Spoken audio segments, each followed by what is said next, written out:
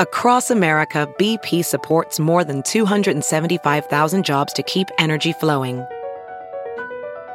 Jobs like updating turbines at one of our Indiana wind farms and producing more oil and gas with fewer operational emissions in the Gulf of Mexico. It's and, not or. See what doing both means for energy nationwide at bp.com/investing in America. Straight ahead this week on The Insiders, the Cyclones get much of the attention in Ames, but we're going to talk to a new leader of another part of Ames, hoping for attention beyond our borders. See where the ISU Research Park will go from here as Iowa tries to develop and attract high-tech jobs and more. Plus, healthier food options, cleaner energy options, better health care, and more jobs. Presidential candidate Steve Bullock is here to share his plan to bring all of those things to rural America. And in the Insider's Quick Six, there's development happening, really low unemployment, and a quality of life that seems to always rank high. So what is still missing in this Iowa? Welcome to the Insiders. It is 400 plus acres. The Ames City Council's approved an expansion there. It holds about 90 companies, and the salaries of the people working there are about $20,000 higher than the $47,000 national median salary. The ISU Research Center also has a new leader. He's Rick Sanders. He's been on the job as president for about 3 months now. Has it all figured out? Thanks for being with us. Yeah, 95 days, and you can ask me anything. Dave. Glad to be here. All right, let's talk about this. This has been around for about 3 decades or so, right? Yep. And you've seen some of these. There's this special interest to go get these different kinds of companies, right? You have startups, you have these high-tech companies. What's worked there? What has not worked? Yeah, so it seems to really, really work for any company that needs to access the resources of Iowa State University. And so think about those resources as clearly research, world-class research institution, land-grant institution, but also specialized equipment that's available with ISU and with the Ames lab, and then access to talent. In our unemployment environment right now, the access to talent seems to be the first thing that perks the ears of some of the existing companies coming to the park, and then we try to show them everything else we have to offer. Throughout your career, you've worked in the private sector. You were on the Story County Board of Supervisors, so you know the government side of things. Where does government investment fit into this park? Yeah, it's a piece of it. I mean, we're all on the same team of trying to do what's best for Iowa and the Midwest. And you can look at that as Iowa State University, City of Ames, and beyond to the state of Iowa government. And then those of us that are in the private sector or pseudo in the private sector, we want what's best for our area, but none of us can do it on our own. So we all have to find a way to take a piece of that puzzle and figure out what our part is in it. If we try to go separate directions, we're not going to get as much done as we'll get done if we all move together. I suspect those who are listening to you for the first time can probably hear this little Birmingham coming out in you a little bit, but you've lived around different parts of this country. Sure. Can you compare, based on your previous experiences other places, how does Ames compare to that, and what do you see as a challenge here? This is a very slow-growing state, as you well know. Now, Ames is doing pretty well, but when you look big picture, we've grown as a state so slowly here. So what challenge does that bring that area for you to grow that park? Yeah, so first of all, I think, Dave, I'm going to push back a little on the idea that this is kind of Ames-centric. This is Iowa and Midwest, right? And the reason that the research park is located where it is in Ames has everything to do with proximity to Iowa State University. But Iowa State University's mission to create, apply, and share knowledge to improve Iowa and the whole world directly applies to the research park.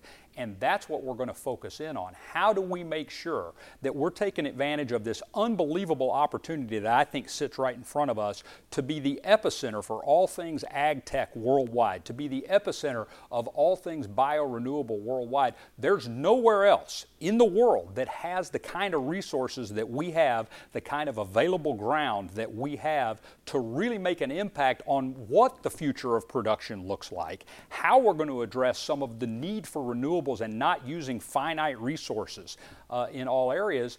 There's multiple places that would like to be that epicenter. I just think we have a unique opportunity to get it done. What is more difficult, attracting companies to the park or attracting workers? Today it's attracting workers. Today our unemployment rate is a huge detriment to trying to draw companies, but it's also a great opportunity. It's great if you're a worker. It's great if you're a worker. But we need to make sure that we're prepared for the next time that we don't have this super low unemployment, because we know that all things cycle, right? And we've got to be creative about how we train a workforce that's ready to take those jobs of tomorrow. And if you believe it flows through ag tech and precision ag and biorenewables and things like that, we've got to be thinking what it looks like 12 years from now, not 2 years from now. Can you take us into the park a little bit? Are there certain professions in particular that are different to attract right now? Yeah, I mean, difficult to attract. Yeah, so difficult to attract. I would say our focus areas where we really seem to focus in on all things related to ag. First of all, you've got to have a natural tie to a resource that Iowa State University offers. But outside of that, you think about all things related to ag and biorenewables, the unbelievable vet college and USDA laboratories that we have, and then specialized things that are going through the Ames lab, which is a Department of Energy facility that very few people seem to know what's going on with that facility, and there's some unbelievable technology that it's at the very early stages. So I think once we have an opportunity to get in front of companies and talk to them about the success rate with converting interns to full-time employees, and we can talk about that some if you want, how easy it is, how easy Iowa State University is to work with, and that starts at the top with President Winterstein. She's committed to Iowa State University benefiting all of Iowa and the Midwest, and how we figure out how to play in that space with entrepreneurs and startups and existing companies. Once we get in front of them and they hear a little about us, it's not a hard sell at all. I think our issue has been we're pretty Iowa nice. We don't tend to talk a whole lot about this jewel that is the Iowa State University Research Park and how it attaches to a world-class institution. We tend to, kick the dirt and say all shucks a lot. About a minute left here to get into this last point, but I've read elsewhere that some of the challenges right now that we have as we're in the middle of this immigration debate nationally is that there are immigrants perhaps who are a little hesitant to even look at coming to college here or coming to work here. Are you experiencing that? Absolutely. It is. So we had Senator Ernst on the ISU Research Park campus a week or so ago, and brought in 8 or 10 business leaders from the community to visit with her. And the primary focus, not the only topic we talked about, but the primary focus was how we deal with some of the immigration issues that we have right now. If you look at Iowa State University's student populations, you can see that while we're slightly declining and maybe right-sizing, we're taking a huge hit on the international side, and we've got to work to address that. We want the best and brightest, no matter where you're from, no matter what your background is, and then we want to hang on to the best and brightest as long as we can right here in central Iowa. So is that where the business side and political side are kind of clashing here in certain ways? Oh, and there's always going to be a healthy clash between the business side and the governmental side, and even add in a triangle, the university side. I mean, all three entities kind of speak different languages, kind of move at a different pace, and the research parks should fit squarely in the center of all that, trying to pull those three entities together, trying to translate the processes, the language,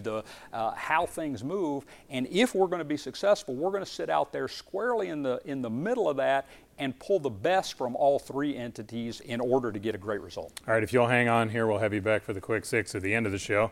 Next, though, by Iowa standards, Ames is a bigger city in our state, right? I think it's 8th largest in Iowa. When we come back, a Democratic presidential candidate will join us on his plan for smaller communities. Steve Bullock explains what he would do about food, energy, school, jobs, and more next.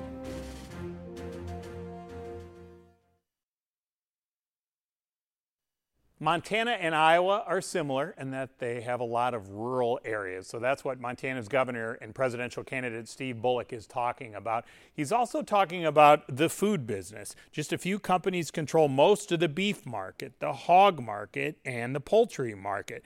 He wants to pause all proposed mega ag mergers to first determine their impact. He has a plan. It's called the Rural America Plan, and I talked to him about it from his office in Helena, Montana. You're talking about keeping rural hospitals open, expanding high-speed broadband, reforming the post office, incentives for nurses, doctors, psychologists, telehealth, telemental health, more money for transportation. That's a lot of stuff, right? It is, Dave, but the rural plan is built on both being a governor of a rural state, recognizing that, look, if you lose your rural hospital, that town's gone as well. So we have to do everything we can to keep those alive, but also figuring out ways that we can invest that actually has plans that won't take 10 years down the line, but addresses some of those challenges of the here and now. I mean, I've not only learned that by serving as governor of Montana, but also as I've traveled around your state in Iowa.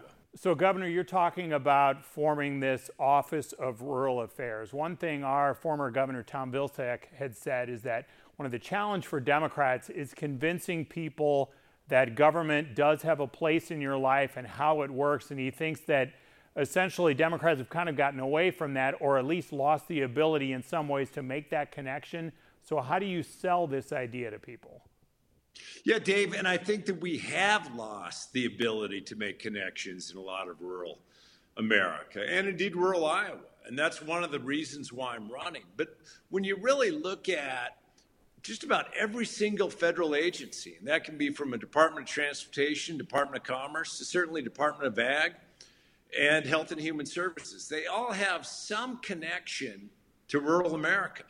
But far too often, really, it's just so siloed. So by having someone in an Office of Rural Affairs that actually reports to me through the White House Council on Policy, that at the end of the day, it's going to take all of those different areas throughout the federal government and have a laser-like focus, because nobody should have to be leaving their community, or their school just to make a decent living. So I think that it's more than just how does it sell, it's what it can do is really have that sort of pinpoint focus on trying to address some of the challenges in rural America, because you see them in Iowa and I see them in Montana.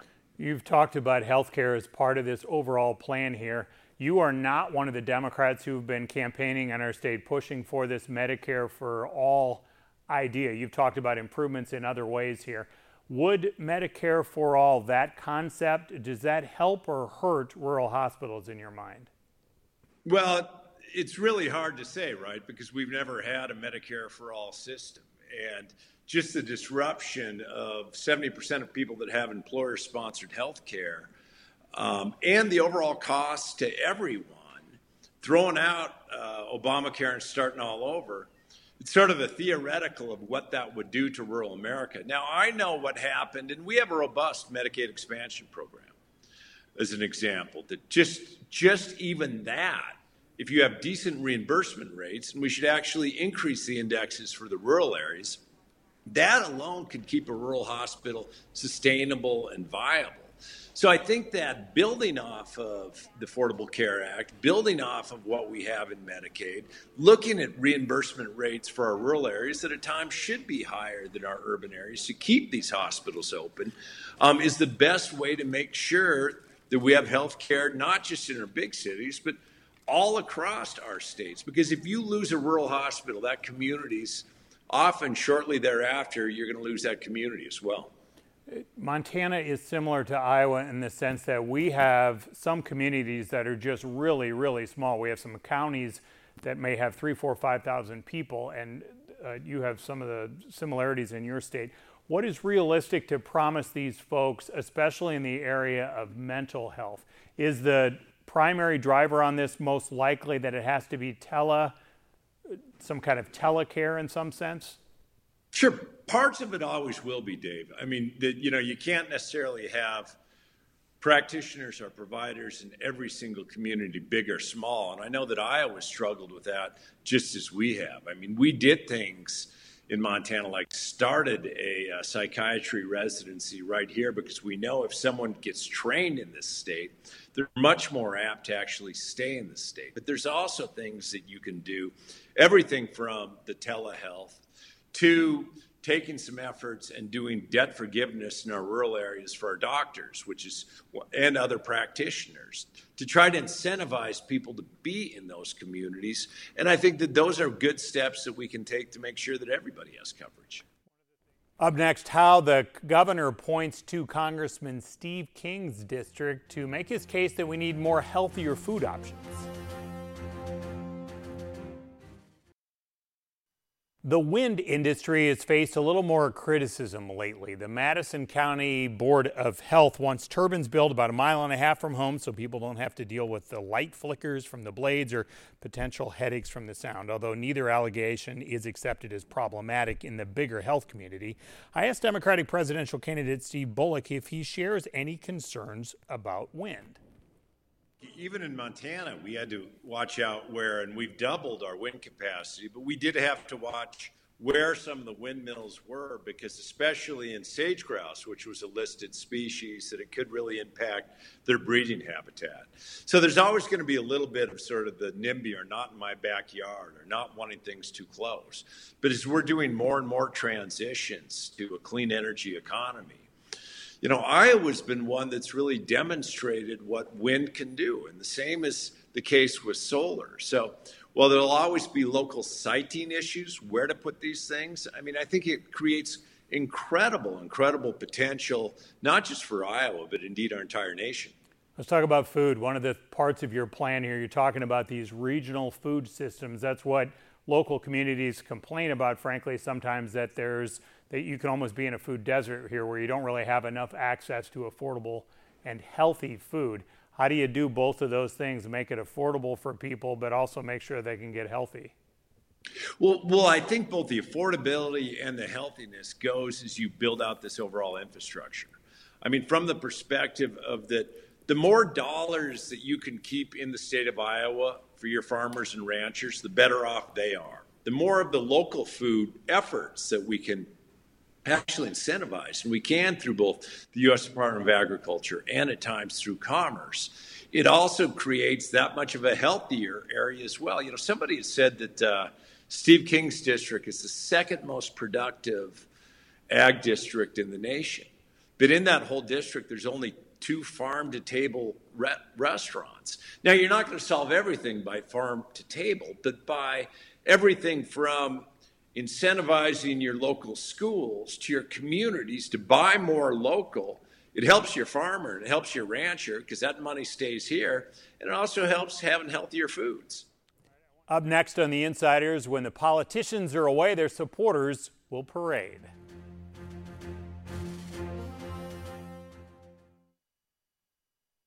A parade is an easy way for visibility for political campaigns, and if you were sitting along Grand Avenue in Des Moines on Labor Day, you found plenty to count. While the candidates were elsewhere, their campaigns marched on. Could you spot them? There's a Biden, boot edges, a small Yang Gang, a line of Julians, more Yang Gang, a bunch of Betos, people for Harris, walkers for Warren, Booker's boosters. Some even brought some moves. A bigger Biden bunch this time, a Bullock trio, a Sanders swarm, and behind them all, trying to catch up, a Fort Smith, Arkansas attorney who's walking solo, but says she's running for president too. Mosey Boyd for president. Up next, lessons from his previous job deciding not to run against a congressman and a prediction. All next in the Insider's Quick Six.